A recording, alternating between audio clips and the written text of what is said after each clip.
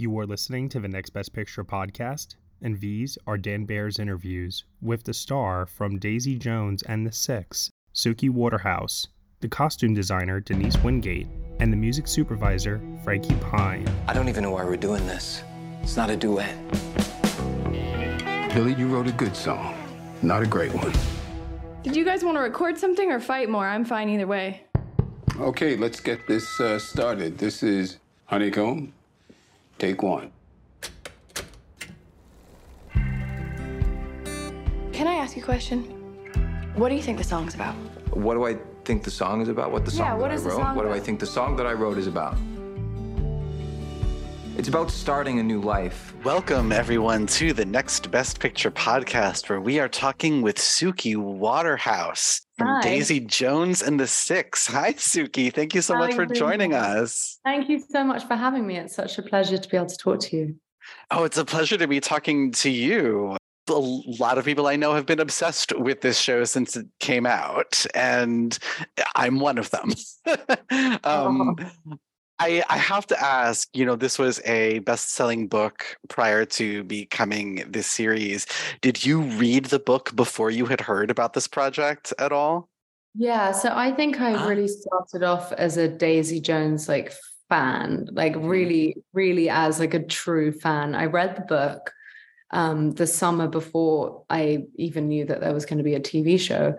And I remember it was one of those books where I couldn't, no one could speak to me or I was I'm uncontactable for the next few days. And then I was I was one of those people that was just Googling, where is Daisy Jones now? What has happened with Daisy Jones and Six? It was really I hadn't read a book like that put you so much in the world. I loved how there was I felt like I was so inside of everyone's perspectives as a group, which is such a rare thing, to be so invested in every single member, and even the side characters, even people that don't get a lot of airtime. You just felt like you knew that world so much. So I just could not believe that they weren't a real band. I thought, wow.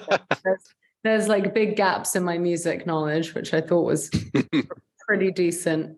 But yeah, that's how I caught on as a fan. And then I remember going into my agent's office, and I saw they have a bunch of they have a big board, and they put stuff in felt tip pen, and they had a Daisy Jones and the Six board, and I was like, oh, okay, how are we going to go around this? And yeah, it's not very often where I'm I will be very, very upset if we don't pursue this. And I went to I remember I went to my first audition with Kim and Justine, who I have a good relationship with, because they actually cast me in The Bad Batch years ago. They're such lovely casting directors. Yeah. They really are. And I went in, and I think I auditioned for Daisy first, and then I auditioned for Karen, who they'd made English for the TV show, which obviously was a great thing for me. Yes. Yeah. Which I was going to ask if you gravitated towards Karen immediately when you read it, or was Obviously, this something? I thought she was the coolest character. I mean, she is, yeah. I definitely thought she was the coolest character. I remember going to one of I did a bunch of auditions, and I remember one of the auditions that I did with Will. I think it was the final audition.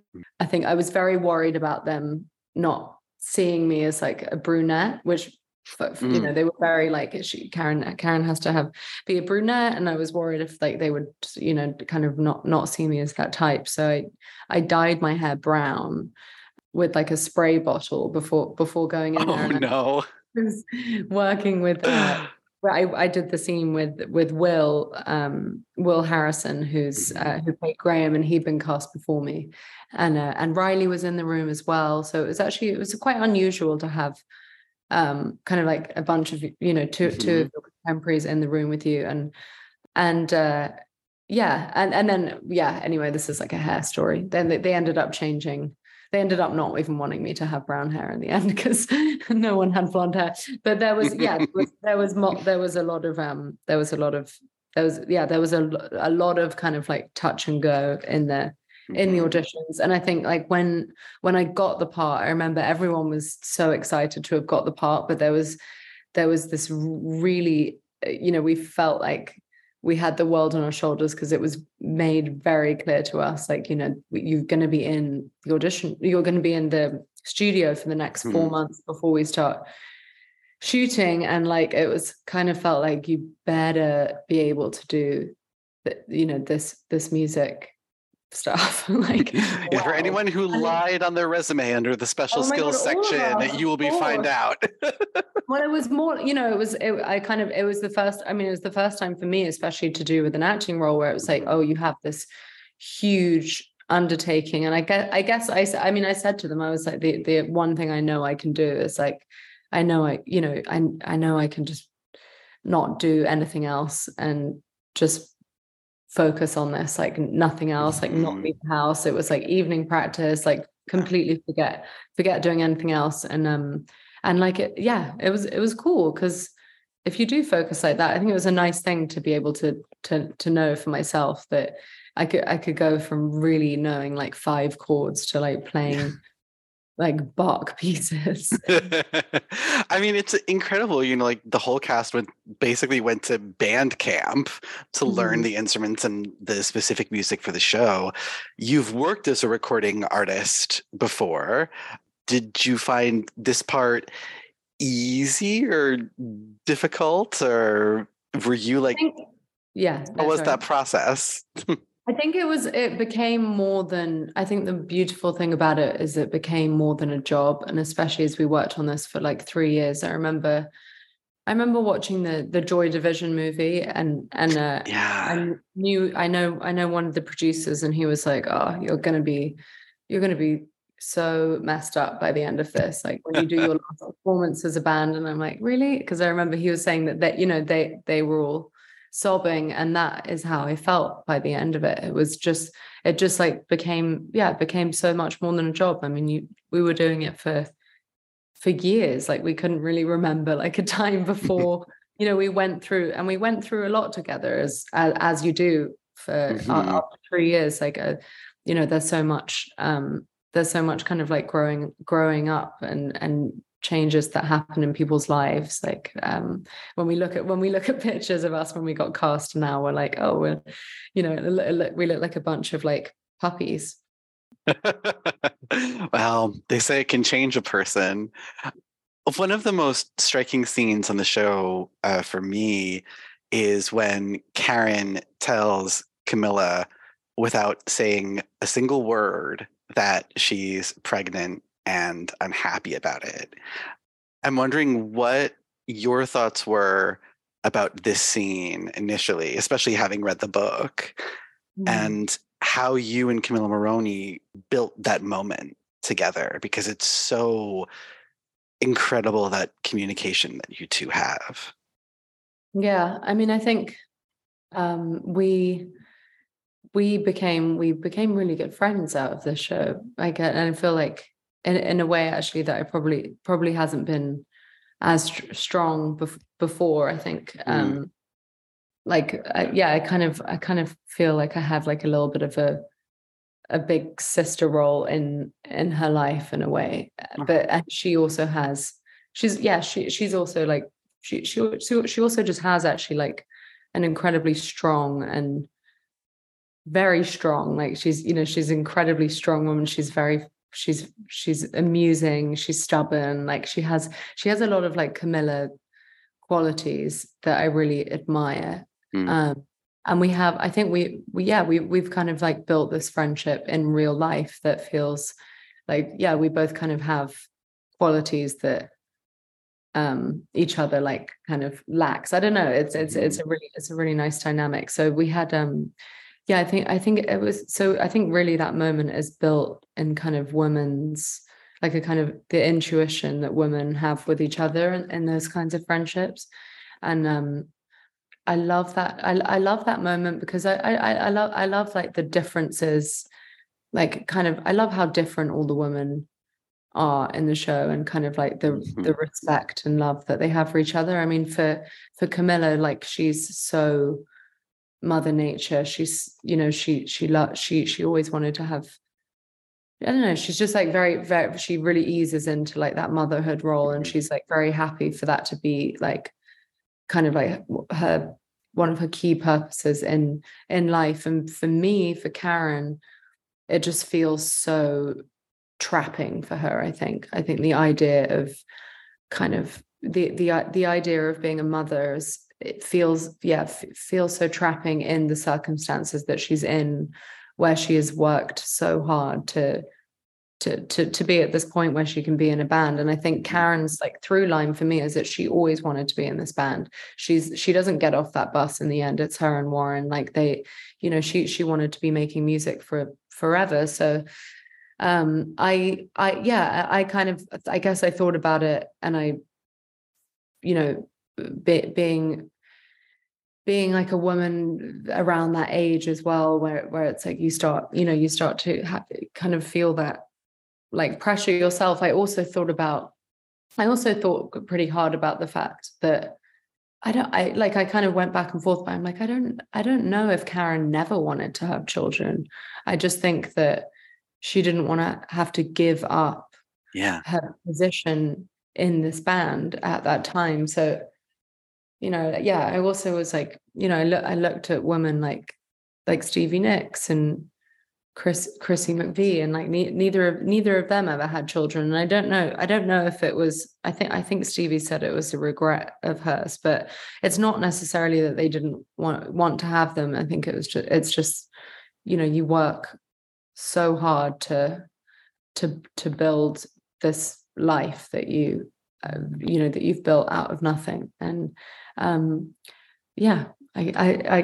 kind of I don't know, it's ongoing, this stuff, because like now I don't know, I like look at women in the music industry now, and you just think, like, you watch Rihanna at the Super Bowl, you know, it's like it's so celebrated, I guess, when you know, and I do think we have like a really different relationship to the idea of being a working woman and having children now. I think at least like kind of like in the way that people see it is, I guess, like much more kind of like empowering, whereas I think there was just so much more of like a societal choice that you had to make, right? You felt you had to make back then. But the issue of like working and being a mother at the same time, it just never goes away for women. It's just going to be here all the time. One of those eternal dilemmas. Similarly to that one, there's another really striking wordless moment that you have with Will Harrison's Graham at that final concert, where you two are sort of like looking at each other across the whole giant stage. How did you make that moment so intimate feeling when you're in this gigantic space and so far apart from each other? Yeah, I think our relationship was like one of the, like that was like such a special relationship for me to build on camera. I just felt so lucky to be able to work with him. This was Will's first job that he'd ever done. Incredible. He just came out of school. I think someone heard about him and he went in to see the casting directors and just booked it straight away. And now he's just been working nonstop. I just don't think he could have been cast any better. It was just I could go on like Will Harrison, like love train. But I think like there were so many things like in my mind at that time. I kind of, when I thought about like Graham, like it's like he's like the sweet misogynist. Like he doesn't really like he's so heartbreaking and you want to love him so much. And especially like in the 70s, he doesn't, there's no concept, like, and she's so angry with him too. I think she's so angry for him to suggest that she should leave the band and like give up anything. And also like throughout the show, it's like she, you know, she kind of always was very upfront about that, you know, that she didn't want this to be a serious thing. It's like classic thing when you're seeing somebody and they, and you're like, I don't want this to be serious, and then it's like, no, it's serious. And then I think she doesn't expect to fall. Really, I think she didn't expect to fall in love with him so much, and be and you know that to be kind of like I think the love of the like kind of one of the loves of her life. Yeah. So yeah, I think it was mix. It was a mix of frustration, and she's angry, but her heart is also completely wide open, and everything is also falling around her. And I think like for me, I felt like I was doing something for him that was greater than like if I would have stayed for him, I was kind of like I was setting him free, and I was like I broke it apart because we both ultimately had to like live different lives. Mm-hmm. And it's so sad and so heartbreaking, but so beautiful too. We're coming up on all the time we have. So I wanted to do a few like quick, like speed round questions. Oh God. Okay. With you. Okay. So favorite outfit that you wore? Ooh, favorite outfit. Oh my God, there were so many. Just Denise Wingate was literally the most incredible costume. It was beyond. I actually love my final episode outfit. I was wearing like a black beaded top and the black trousers. I had a lot of like stunning jumpsuits. Okay, these aren't quick. I have a lot. That's fine. What was your favorite song to play in the band? I think it was probably Let Me Down Easy. Okay. Yeah. And your favorite song to listen to?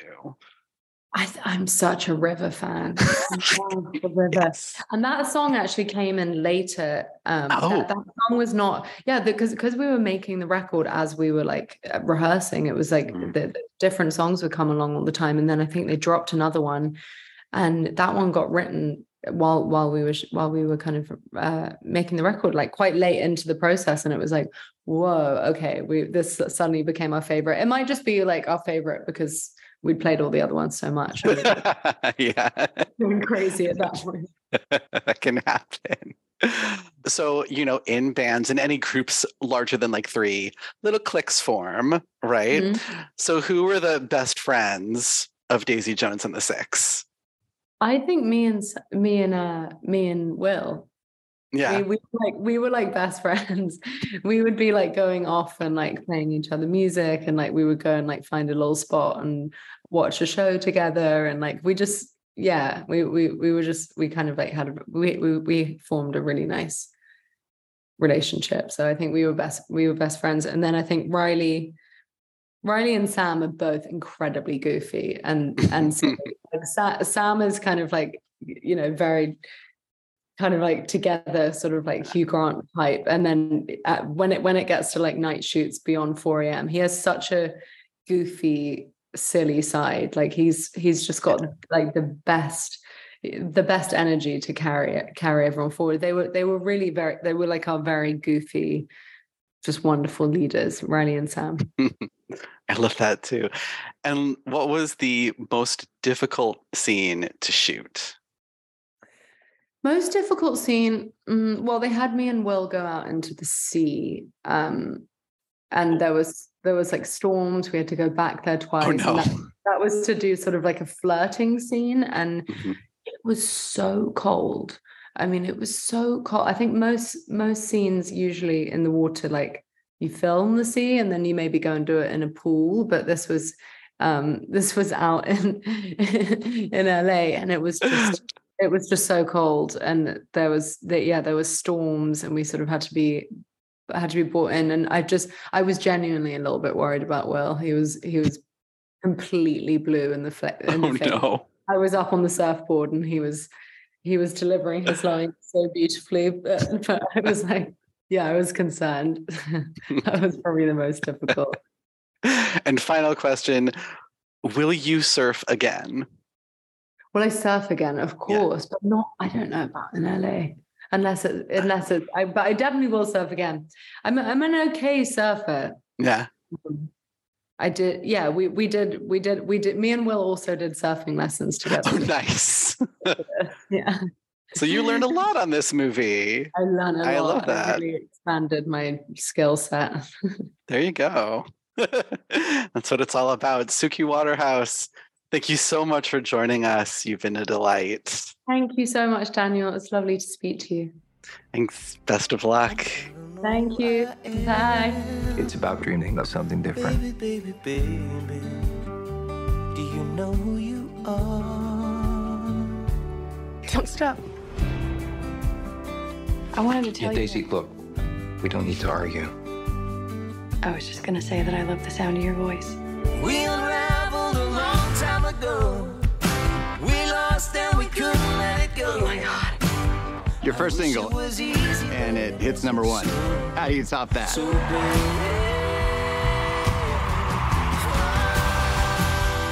we can make a good thing back. When you're making an album, it's an intimate thing. It has to be. I've never seen him smile this much in his life. Welcome, everyone, to the Next Best Picture podcast, where we are talking with Denise Wingate, the costume designer for Daisy Jones and the Six. Denise, thank you so much for joining us today. Thank you for having me, Daniel. I'm very excited. I am very excited as well. Daisy Jones and the Six is such a fun series to watch, and it really feels like we're reliving the 60s and 70s while we're watching it, and so much of that is the costumes. And it's interesting because working on something like this, you both have to recreate this era, but also capture these specific people at this very specific point in time. So how did you approach that for this project? Well, I think that from reading the book, because it reads like a documentary for people who haven't read the book, I really wanted it to be realistic. So I treated it from a documentarian standpoint as far as the costumes went. I did a lot of research. I watched a lot of documentaries, a lot of photo books and behind the scenes for rock bands. So I really treated it like that. I wanted to do a deep dive on what was real, and I didn't want it to look costumey. I didn't want it to look like people were dressing up to go to a 1970s Halloween party. And some of the movies I watched that depicted the 70s seemed so over the top and garishly bright, and it seemed, I just wanted it to look real, and also at the same time still very fashionable. So I think we achieved that. I spent a lot of time trying to curate the look and make it look, fantastic and real at the same time. Well, it shows, and I think it does come across. Something that I found was really interesting while doing research for this is that you actually worked as a stylist on tour for the Bangles when you were younger. That's so cool. It was an early job. I was in my early 20s, and it was actually so much fun. I mean, I got to travel the world. I was on a tour bus for a year, and it was, I think, also because having done that and being born and raised in LA and being a club kid and going to all the clubs that you read about in the book or see in the show, I just felt like this really spoke to me. I felt like I knew these people. I knew this world. And I mean, traveling with a band, it's not glamorous, but I was so young, I didn't care. I had a really good time. It was a lot of fun. I don't know if I could do it now at this age, but I was really, really happy to do it when I was younger. It was a great experience for sure. And I think it helped too. I think it helped. I just knew, like, when we were shooting all the backstage stuff and I just knew the whole world. So that was really, I think that's something I could bring to the look. Yeah, that's what I was going to ask, was how that experience informed your work on the show. How did it help with creating the looks for these characters while they're touring? Well, it's interesting because it's a different era. I was with the Bangles in the early 80s, and obviously this goes, to like 1978, but I was still like a 1970s kid. Right. So I knew the world, and I just feel like because having traveled with a band, it was just helpful. It was helpful in even dressing like the background, the roadies and the stagehands. I just knew it. It was I don't know. I read the book and I said, I have to do this. I know I can nail this. I know this world. And being born and raised here, I think helped too. In California back then had a certain sensibility. We didn't have the internet. We didn't even have MTV. So it was a very specific time. And having grown up here, I just felt like it was in my blood. Yeah, that's so cool. Like every once in a while, that perfect project just comes along, and it's magical. Took a while. Yeah, right. But finally. Well, that's the thing. Like, I mean, I've been doing this 30 years and it's not often I read scripts all the time and I'm like, oh, this is a good script. This will be fun. And this, I read the book and it just spoke to me. It was electric, and that just doesn't happen. I mean, this could be like the once in a lifetime project for me. And if it is, then it was, and I'm super happy. I can retire feeling like I've hit the height of my career. Of course. Yeah. And it was interesting. It was really difficult shooting, obviously, during COVID, but in retrospect, it really helped us because it allowed me more time with the actors. That was going to be one of my questions is, production was interrupted because of COVID. And I was curious at what point in your work in the series did that occur? And how were you able to take advantage of that interruption at all? It was, we were about 4 weeks out from shooting when March, the dreaded Friday the 13th of March happened. And literally we were like, okay, it'll just be a couple weeks until they can get a handle on this. And nobody had any idea that it was just going to turn into this catastrophic event. But I was just like, okay, I'm just going to move forward. I know I'm coming back. I don't care how long it takes. I know I'm coming back. I'm going to work off salary. I'm going to buy stuff online. And when things started opening up, I was at thrift stores all over from San Francisco to Palm Springs. I went to flea markets every weekend. And I just carried on. I just marched on. I was like, I'm going to keep doing my job. And I know that I just kept amassing things.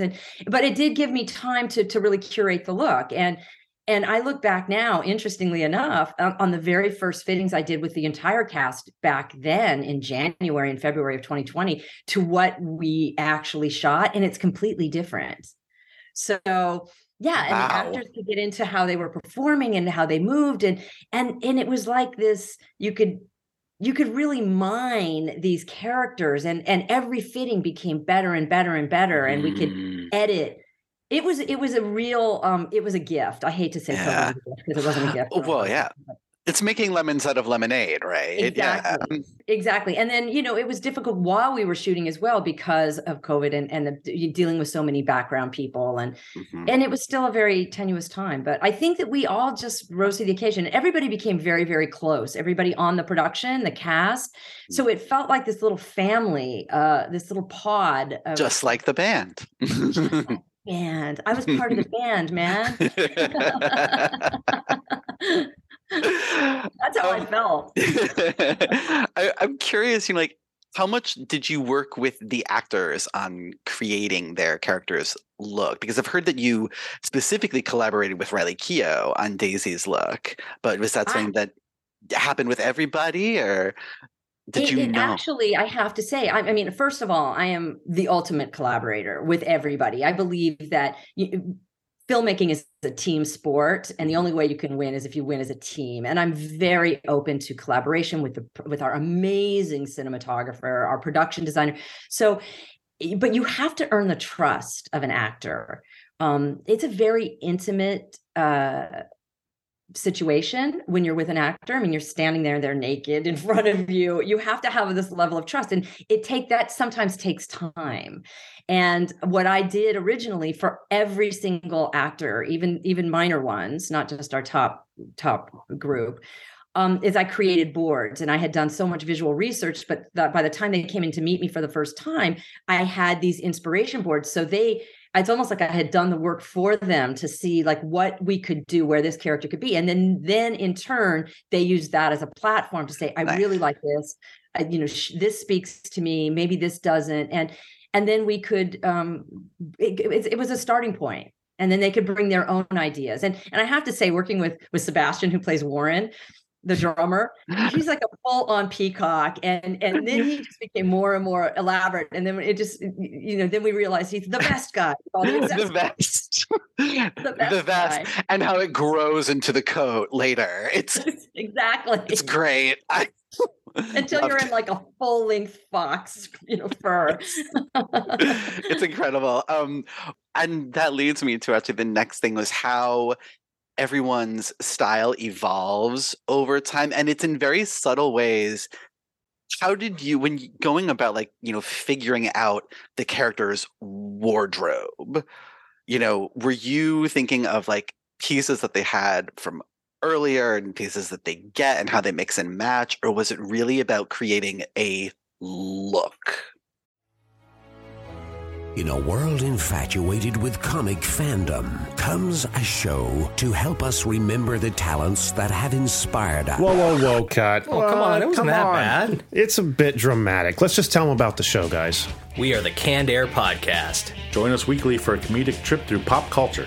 We also welcome some cool comic creators, as well as some of the voice and screen actors that helped shape your childhood. Find us on cannedairpodcast.com and on the Evergreen Podcast Network. I think it was a little of both, but you also, if you figure we went from the 60s to the 90s with the actors playing themselves, like there had to be an arc, and you had to see where they came from and where they end up. And the only people Graham and Billy pretty much stay the same. They keep their Pittsburgh roots, which we always wanted. And I modeled Sam. I mean, all my boards for Sam was only Bruce Springsteen. Like Bruce Springsteen, 70s, 80s, and 90s. I'm like, this is your arc. Bruce. And Bruce in the 70s was very cool. Like he had a great style, but his style's never really changed. He's always stayed true to that. So except for the Dunn brothers, everybody else had a bit of an arc, and you could see the change. And for Riley, we had to make her look young, like she would be a 17-year-old girl, 16-year-old girl hanging out on the strip. So I think we worked with hair and makeup and did braids and the little cutoff shorts with cowboy boots, and then she morphs into something a little more glamorous and outrageous later. So that was fun. It was fun trying to figure that out. And the same with Camilla. We started out as like young Ally McGraw in Love Story back in living with her parents, and then it morphs into Bianca Jagger. So I certainly had inspirations. And I was inspired. My walls were covered with images, and I was constantly inspired by that. And I would see these great, and then I would see an outfit and I would just make it. If I couldn't find something similar, I would just make it. And then again, Riley, we were very good about texting images, and Riley had sent me this photo of Cher in this Navajo fur jacket. It's like a Navajo blanket. And she's like, I love this. I'm like, great, let's make it. And so we made it. So I have a really great seamstress named Rosa Medina, who's been with me for 20 years. And she was, because of COVID, she was in her own little atelier offsite. She never knew the actors, but she was making stuff for me all the time. And so it was really great. We were lucky. It's fantastic. Knowing that this was an Amazon Prime series, were you thinking at all while making it about like people are going to want to buy these looks and how can we sort of facilitate that? Or like, were you really just thinking of like, how can we make the best look for these characters, even if we have to just make it?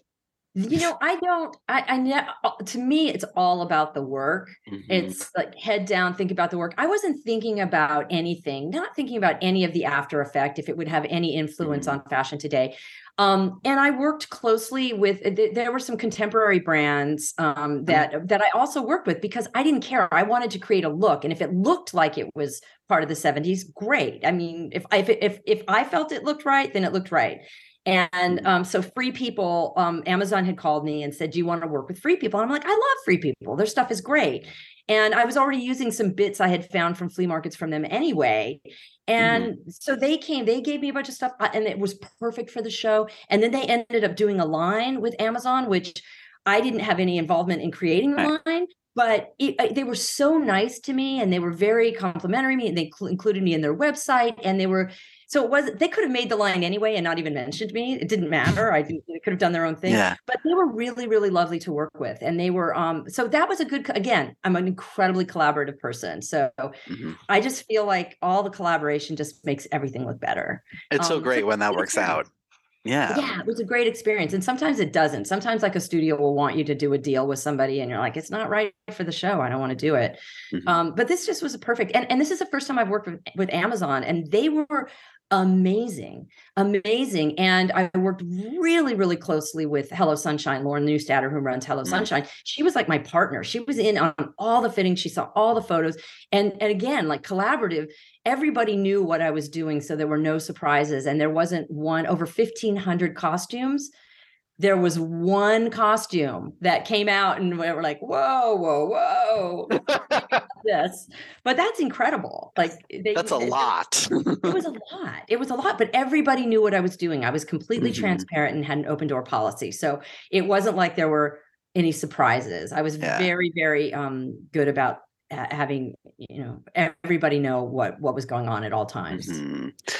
And I also hadn't done television since Melrose Place in 1992, so it was a bit of a shell shock. Yeah, it's a lot more scenes than in a movie. Yeah. Over 10 episodes. This felt like a 10-hour movie, quite frankly. It didn't feel like a television series per se. It felt like a 10-hour movie. So 1,500 costumes. What was your personal favorite? Yeah, that's like asking who your favorite. I know, it's like I know. It's so hard. It's so hard because I love, there were outfits of Teddy's I love. There were outfits of Simone's I love. Every single actor had a favorite outfit. Okay. I loved this white suit that I made for Eddie. I loved all of Sebastian's stuff. And Riley had so many outfits. And my personal style, Karen was my spirit animal. I loved all her little androgynous glam stuff. And then Cammie, like every time she put on an outfit, it was perfect. Her outfit coming from the airport was just, it was perfect. So I guess if I had to pick one, it would be Daisy's finale outfit, the gold Halston pleated cape. And because it looked so hard to argue with that. I read in an interview that you realized that when you were putting Daisy in these flowy outfits, she looked like a butterfly. Which is so interesting because it's the one like costume shot that's not a performance piece that I remember being like, oh my God, there's this shot of her in Greece where she's in this like very flowy peasant dress that it should feel quintessentially Daisy. It's long and flowy, but it almost feels like it's restrictive in a way that these other things weren't. Were you thinking about the difference in her character at all when you were doing the Greece section, or was it just what were people wearing in Greece? Well, I'll be honest with you, Daniel. Yeah. I broke my ankle in Greece really badly a week before shooting. Yeah. So I wasn't really thinking about anything. I was thinking about how I was going to finish the show. And also we did all of the nightclub scenes. All of Simone's 70s nightclub scenes were shot in Greece. So we had so many things going. Wow. And all of at Daisy's house in Greece, the only way I could get there was on a mule with my cast. So it was, luckily I had already amassed these beautiful caftans. And then I had a seamstress in Greece that was making beautiful things for me too. They have beautiful fabrics in Greece and beautiful clothes there. I wish I could have really gotten deeper into finding great pieces, but I think it looks beautiful. Again, I don't regret any of the choices there. I thought they were all really beautiful. It was such a beautiful place. So that was my Greece saga. Well, thank you so much for talking with us, Denise, and we're out of time, but thank you so much for all these costumes. I know that all of my friends who have seen the series are like, they're obsessed with it. They want to look like everybody. Everything is so covetable. So thank you for putting together such a covetable look. Oh, Daniel, thank you so much. Thank you so much for taking the time to speak with me as well. And I'm glad that you like it. Thank you. Okay, have a great day, Daniel. Enjoy your outer You too, Denise. Space. Thank you so much. Okay, bye. It's what people want to see. It's an act. You know that. Tell me that there's nothing going on between us. Tell me if I'm crazy. If you love her, I don't. well, if you ever do, that is when this ends.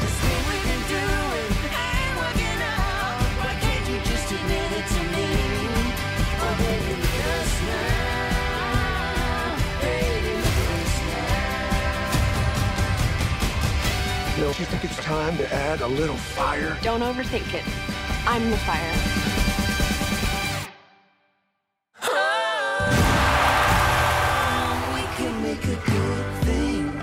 Hello, everyone. Welcome to the Next Best Picture podcast, where we are talking with Frankie Pine, the music supervisor for Daisy Jones and the Six.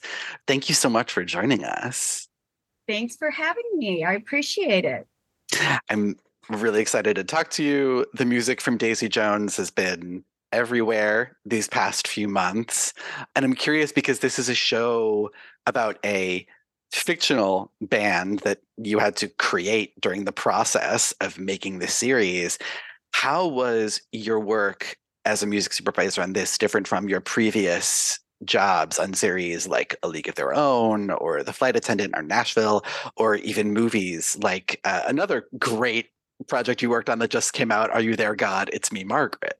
It's different in the sense that it's more pre-production than it is like post-production, which is typically when a music supervisor comes on. So it's, like my relationship with Denise, who was on before, like I got to be on set every day. And I, as a music supervisor on most projects, you don't get to do that. And so this was a little bit, a lot about the pre-production of things and getting, these actors into looking and feeling and playing like a real band. And, they all came in with varying experiences. And, so it definitely was a fun task to kind of put them through band camp. Which sounds like a lot of fun, but how long did it last? I'm sure it was a lot of work too. A lot of work. Like, poor Sam Claflin had to show up at like 8:00 in the morning. He did like 2 hours of guitar, then he vocal lessons, then we had movement lessons, and then we had band practice. So a lot of times, like Sam wasn't leaving until like 4:00 or 5:00 in the afternoon. And, so everybody had their kind of their own varying speeds of where they were in the process. But we all got together after lunch and we all played as a band. And that was to really kind of create the camaraderie that a band actually has of kind of, rehearsing, writing, playing together that, most actors don't really, have in their repertoire, if that makes sense. Yeah, sure. And so they're doing like all their own real playing. Yes, they are doing all their own real playing. That is so cool. Yeah, the one thing that I wanted to make sure that happened was, knowing the in-depth of the story and what needed to be kind of like said within their performances without saying the words.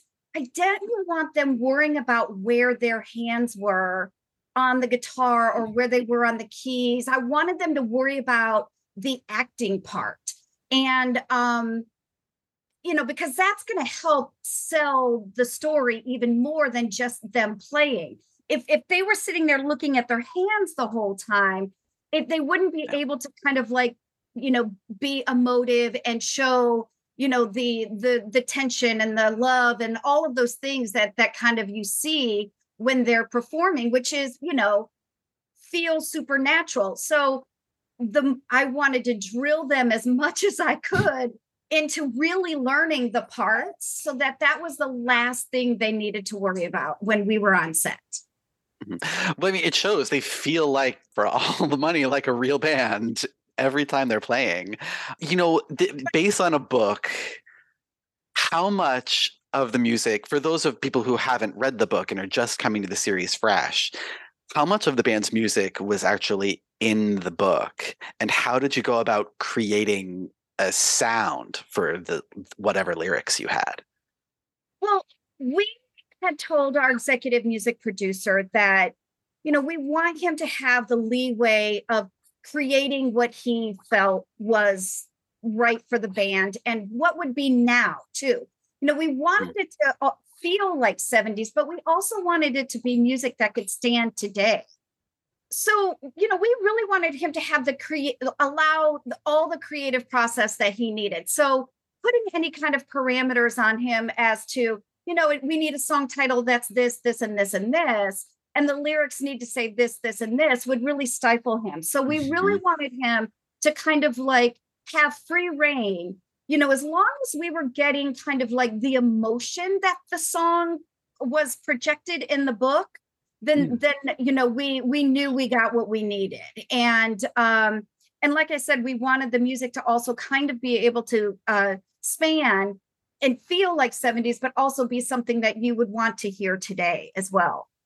Yeah, and well, like the music's been everywhere, so I think it's just succeeded. Yeah, so and that was our goal, and it was a really long process. I was the very first one hired on the show, and that was in March of 2019. And so I then put together a list of music producers. We met with music producers. They picked Blake Mills, and Blake was off and running, just kind of like allowing himself, a lot of time to come up with, kind of the vibe and the sense of what Daisy Jones and the Six sounds like. Because when you read it, you certainly have like in your head, like, oh, I know 70s classic rock, right? And I think of Fleetwood Mac and, many other bands. But, I know that Blake took a lot of time and really trying to figure out like what Daisy Jones and the Six would sound like. And he nailed it. Yeah. Oh, well, and of course you mentioned the band, Daisy Jones and the Six, very loosely based off Fleetwood Mac. So I was not expecting Gold Dust Woman when it came up, because so what went into that decision? How did you decide, yes, Fleetwood Mac is real in the world of the show?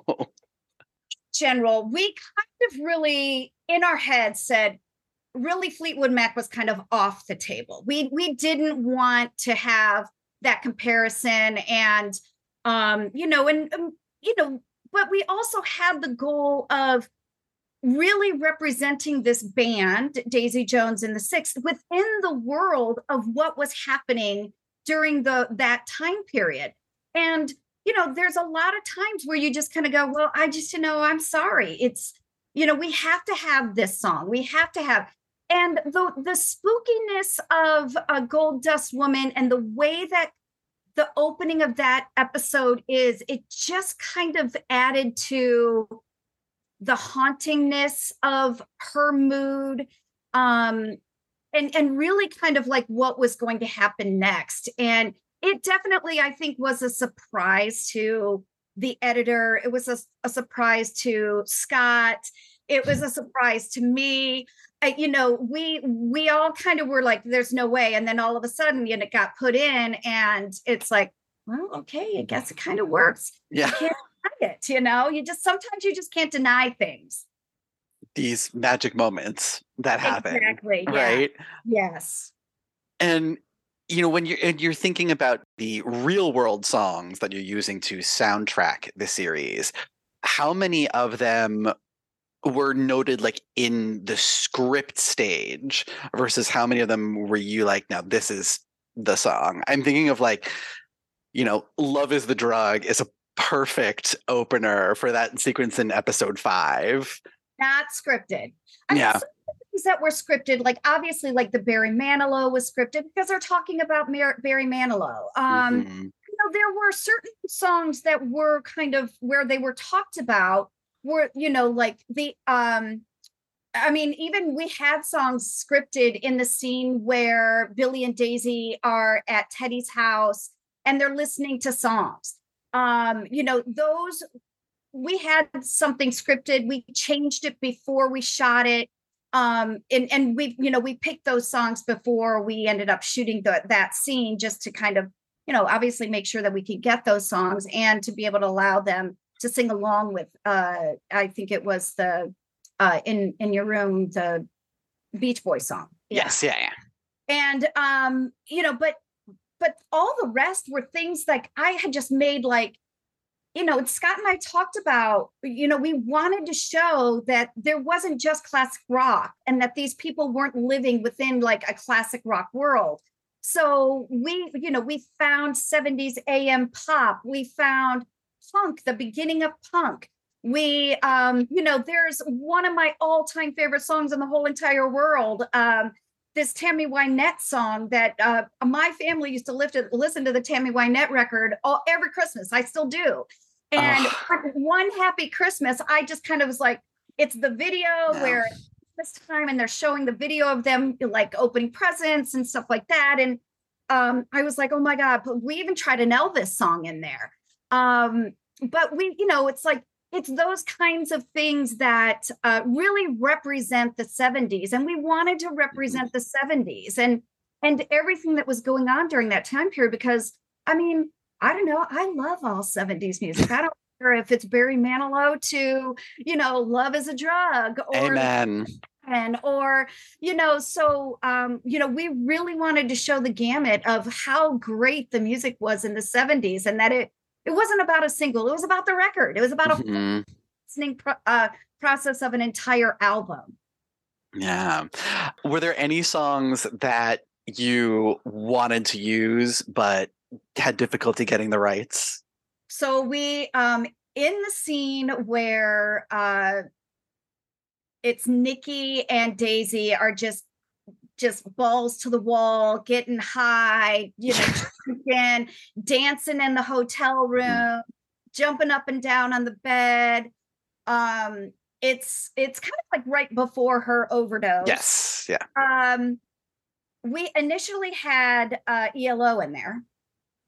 Ooh. And because of the drugs, they denied us. Then I was like, all right, I had been kind of talking to Warner Chappell regarding Led Zeppelin, because obviously I felt like, you got to have Led Zeppelin in this, right? And so I reached out to them. I said, here's what I'm thinking.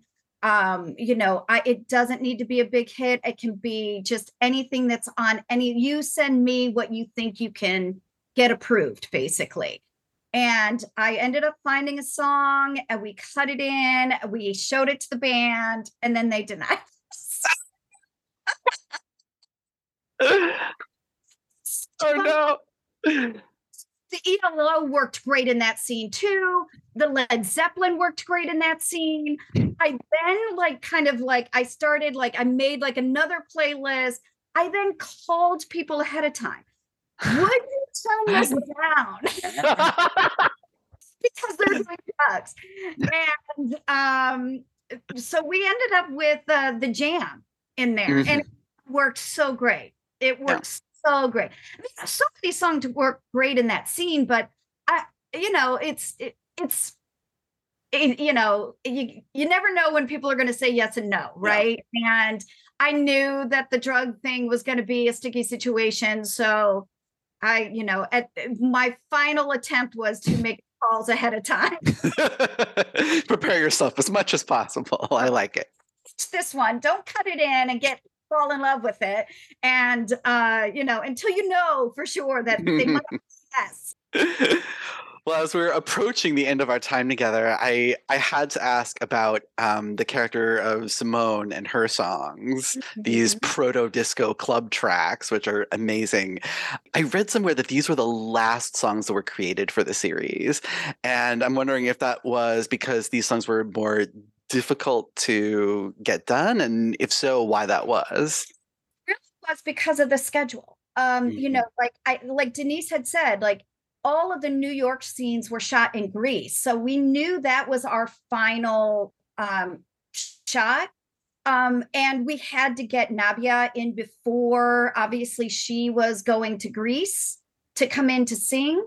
And, so it just, those just kind of got backburnered until, until we really needed them. But I have to say, there was a ton of research that went into talking to Blake about, sending him examples, sending, like, hey, we want it to feel like this. We're kind of thinking like this. There was only so many, we know all of the Donna Summers and the late 70s. Mm-hmm. She was like, Simone's character was the pioneer. And so I had set up conversations with really early disco artists, with the writer's room, just kind of like talking about the character. We talked a lot about, just how different the music was in the early 70s versus what the later 70s disco was like. So there was a lot of research that kind of went into what Simone was going to sound like. And, and I love that, because I didn't want her character to be kind of feeling like it was, let's just do disco music, we wanted to put as much time into her music as we did, for Daisy Jones. And so it really was just a scheduling thing. And that, but there was a ton of research done prior to him actually creating those songs. Yeah. And, it all creates this canvas of music in the 70s as painting, and you really captured it. It's very cool. Thank you so much for joining us and talking with us about the music in the series. Before we go, I have to ask you, like I asked Denise, choose amongst your children, which song from the 6 is your favorite? Probably The River. My friend Lexi will be very happy with that. That's also hers. It's just, I danced to every single one. But the feel of that 12 string, just, I don't know what that is. That's something that's kind of gets me going. And I love the way that they perform that song. It was intense for them. I know it was really intense for them. So maybe that adds to my my why I like it so much. I love all of them. I mean, I've heard them 100 million times at this point. It's it's a classic record, no skips. Exactly. We love that, and I'm sure that's what you were going for. That's what any band would go for, right? Sure. We even worked out like how the album would flow from side A to side B. All of that there was thought put into it. I love it. And thank you again, Frankie, so much for joining us today. Thank you, Daniel. So appreciate you. Yay. Hey everyone, thank you so much for listening to Dan Baer's interview with Suki Waterhouse, the costume designer Denise Wingate, and the music supervisor Frankie Pine for Daisy Jones and the Six here on the Next Best Picture podcast. Daisy Jones and the Six is now available to stream on Amazon Prime Video and is up for your consideration for this year's Emmy Awards in all eligible categories. You have been listening to the Next Best Picture podcast, and we are proud to be part of the Evergreen Podcast Network. You can subscribe to us anywhere where you subscribe to podcasts. Be sure to leave us a review on Apple Podcasts and let us know what you think of the show. We really appreciate your feedback and your support, which you can also lend on over at Patreon. For $1 minimum a month, you'll get some exclusive podcast content from us. Thank you so much for listening as always, and we will see you all next time.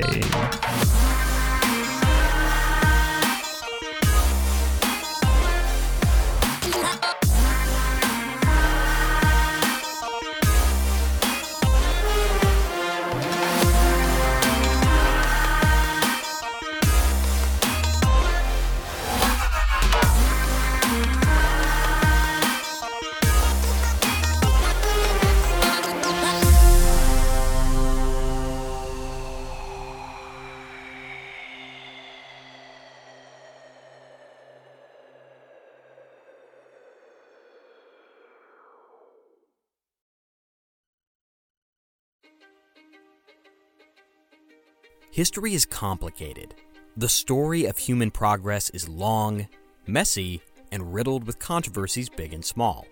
On Conflicted, we dive headfirst into history's most infamous events and contentious figures. We try and untangle the good from the bad, the fact from the fiction, and the monsters from the misunderstood. Was Genghis Khan a murderous butcher or a civic pioneer? Did the Allied powers go too far in firebombing the German city of Dresden at the twilight of World War II? And how did the Marquis de Sade acquire such a sinister reputation? And was any of it true? These are just a few of the tough questions we wrestle with and investigate on Conflicted. So if you love history or just enjoy a good story, please join me, your host, Zach Cornwell, for a fascinating new topic each and every month. Conflicted, a history podcast, is available on Spotify, Apple, or wherever else you get your podcasts. I hope to see you soon.